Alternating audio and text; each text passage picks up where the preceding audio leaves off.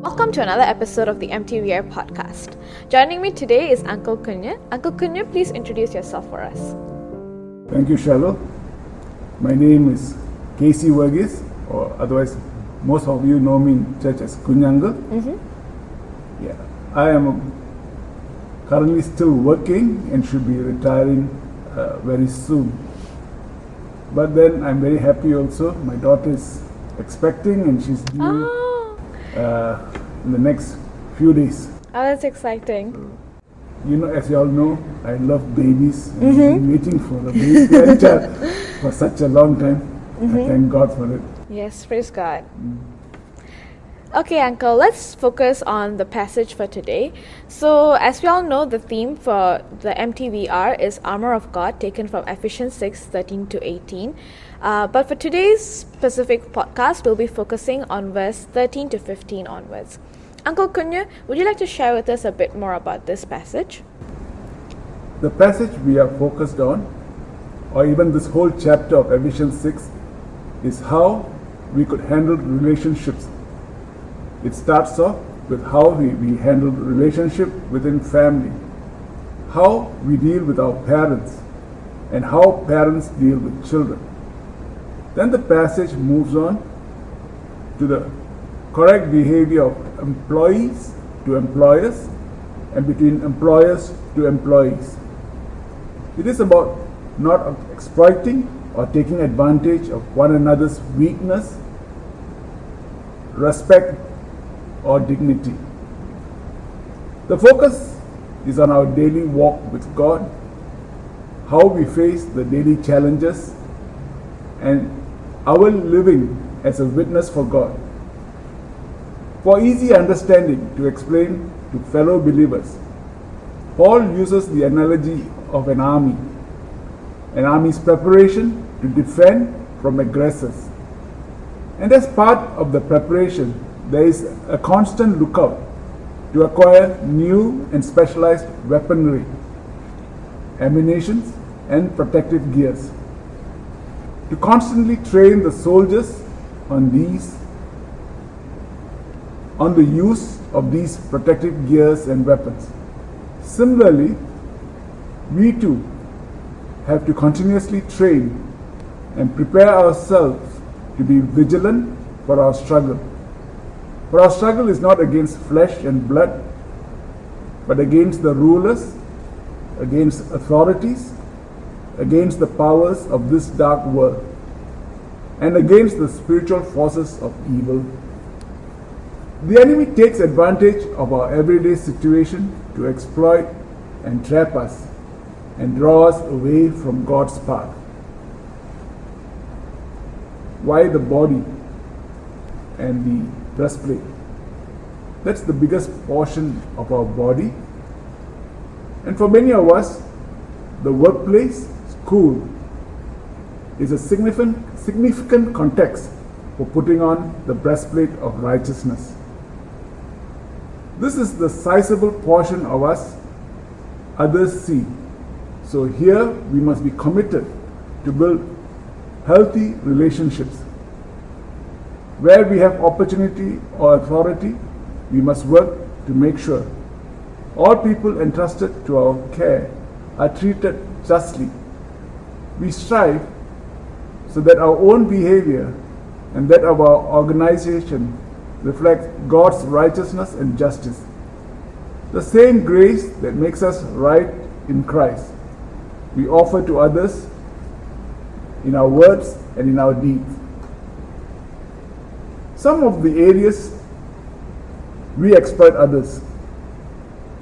In our quest for career or academic advancement, we badmouth, we do not cooperate, we pull back from supporting our fellow colleagues by slackening so that it will affect their performance.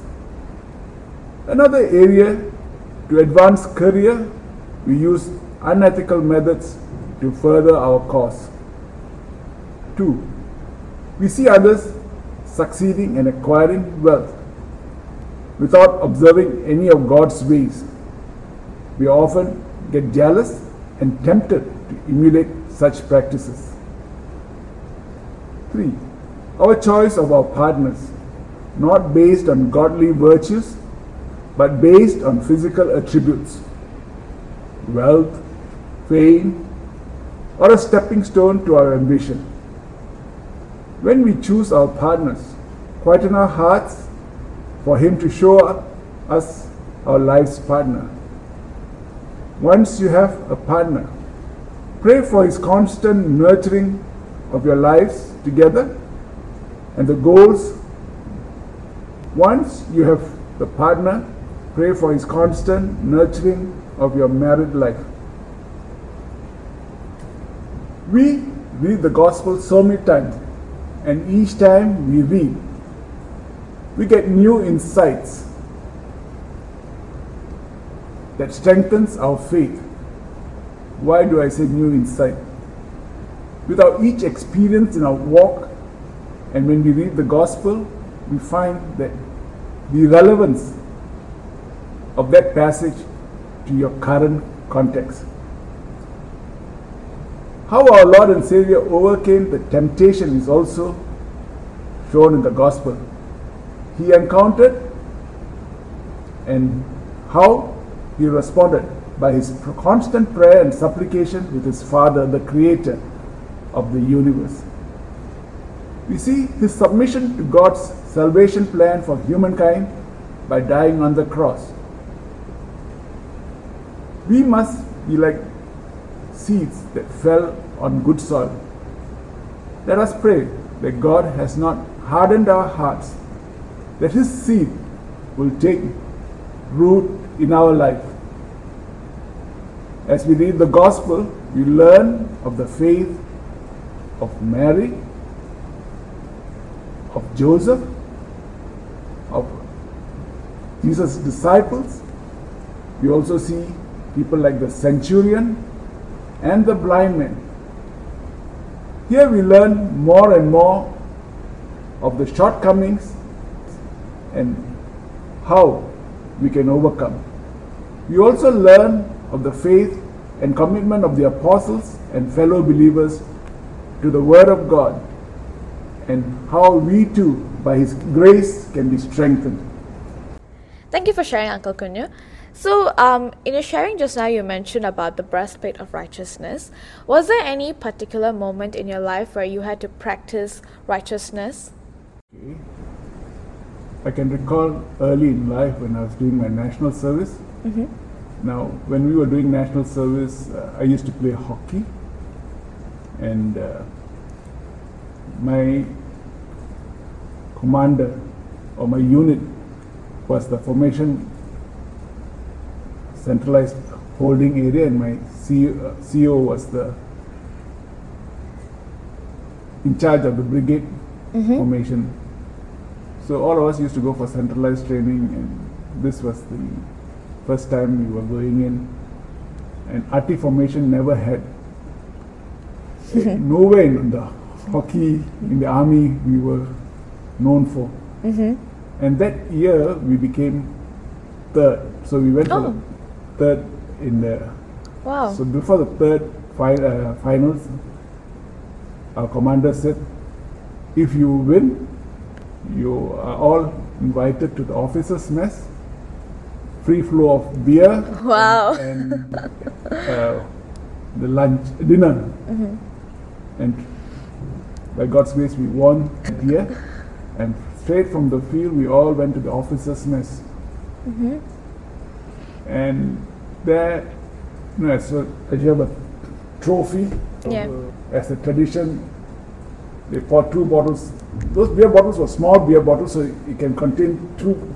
And they gave it to the commander to drink first. Then he drank the whole thing bottoms up. Then we were all standing in circles. But I don't drink beer.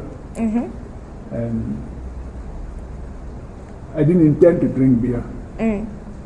So some of them are very good drinkers. We were all cheering each other to drink. And I came to my turn. So I said, I don't drink beer. So you pass it on to the next one. But you know, crowd pressure, peer pressure, they want you to drink. Then I said, I won't drink.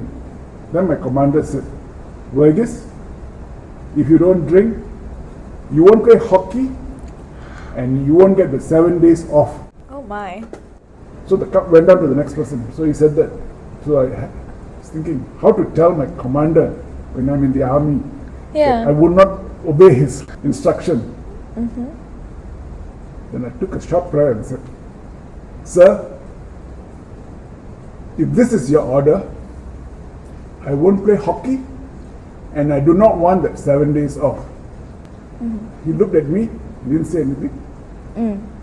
Then he went out, but then again they came back to me, the group, the 20 of them, okay, you must drink. Then I told him,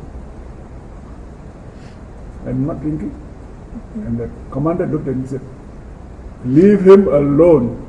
He's got principles. And to that day, he always liked me. I was like a pet to him already. There are others also in the same who don't drink, but because of the 7 days, they accepted it. And they drank. So did you actually not get your 7 days? I got my 7 days. Oh, got your 7 days. And I got to play hockey with the division. That's great. Little things that, it takes time. It's not that drinking is wrong. Yeah. But then sometimes you do not know when to stop. So that is why I didn't drink. That's a good story. Is there any final key takeaways you would like our listeners to leave with? Maybe any pieces of advice to those who are facing challenges during this time? Pray. Believe what you are praying for. And also, when you hear things from other people, reflect on it. Pray about it. Some may look good for the short term, but in the long, it will not be right for you.